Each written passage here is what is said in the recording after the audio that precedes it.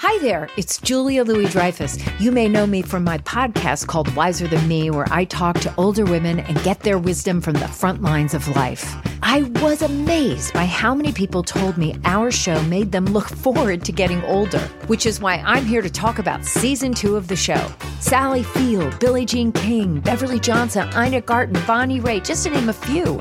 All hail old women. Wiser Than Me Season 2 is out now from Lemonada Media.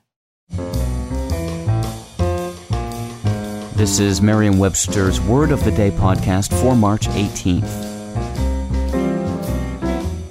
Brought to you by the new Merriam-Webster's Advanced Learners English Dictionary, designed for students and teachers of English as a second language. Learn more at learnersdictionary.com. Today's word is verboten, spelled V-E-R-B-O-T-E-N. Verboten is an adjective that means forbidden, especially prohibited by dictate.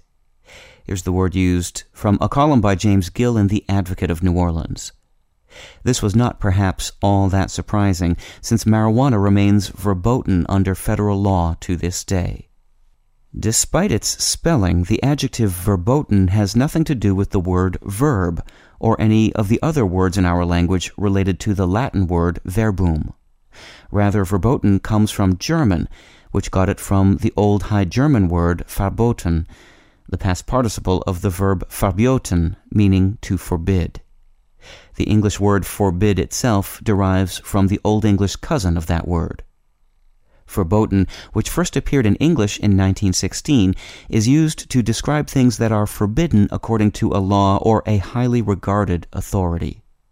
There also exists a noun verboten, meaning something forbidden by authority, as in well-established verbotens, but this use is quite rare and is typically entered only in large, unabridged dictionaries.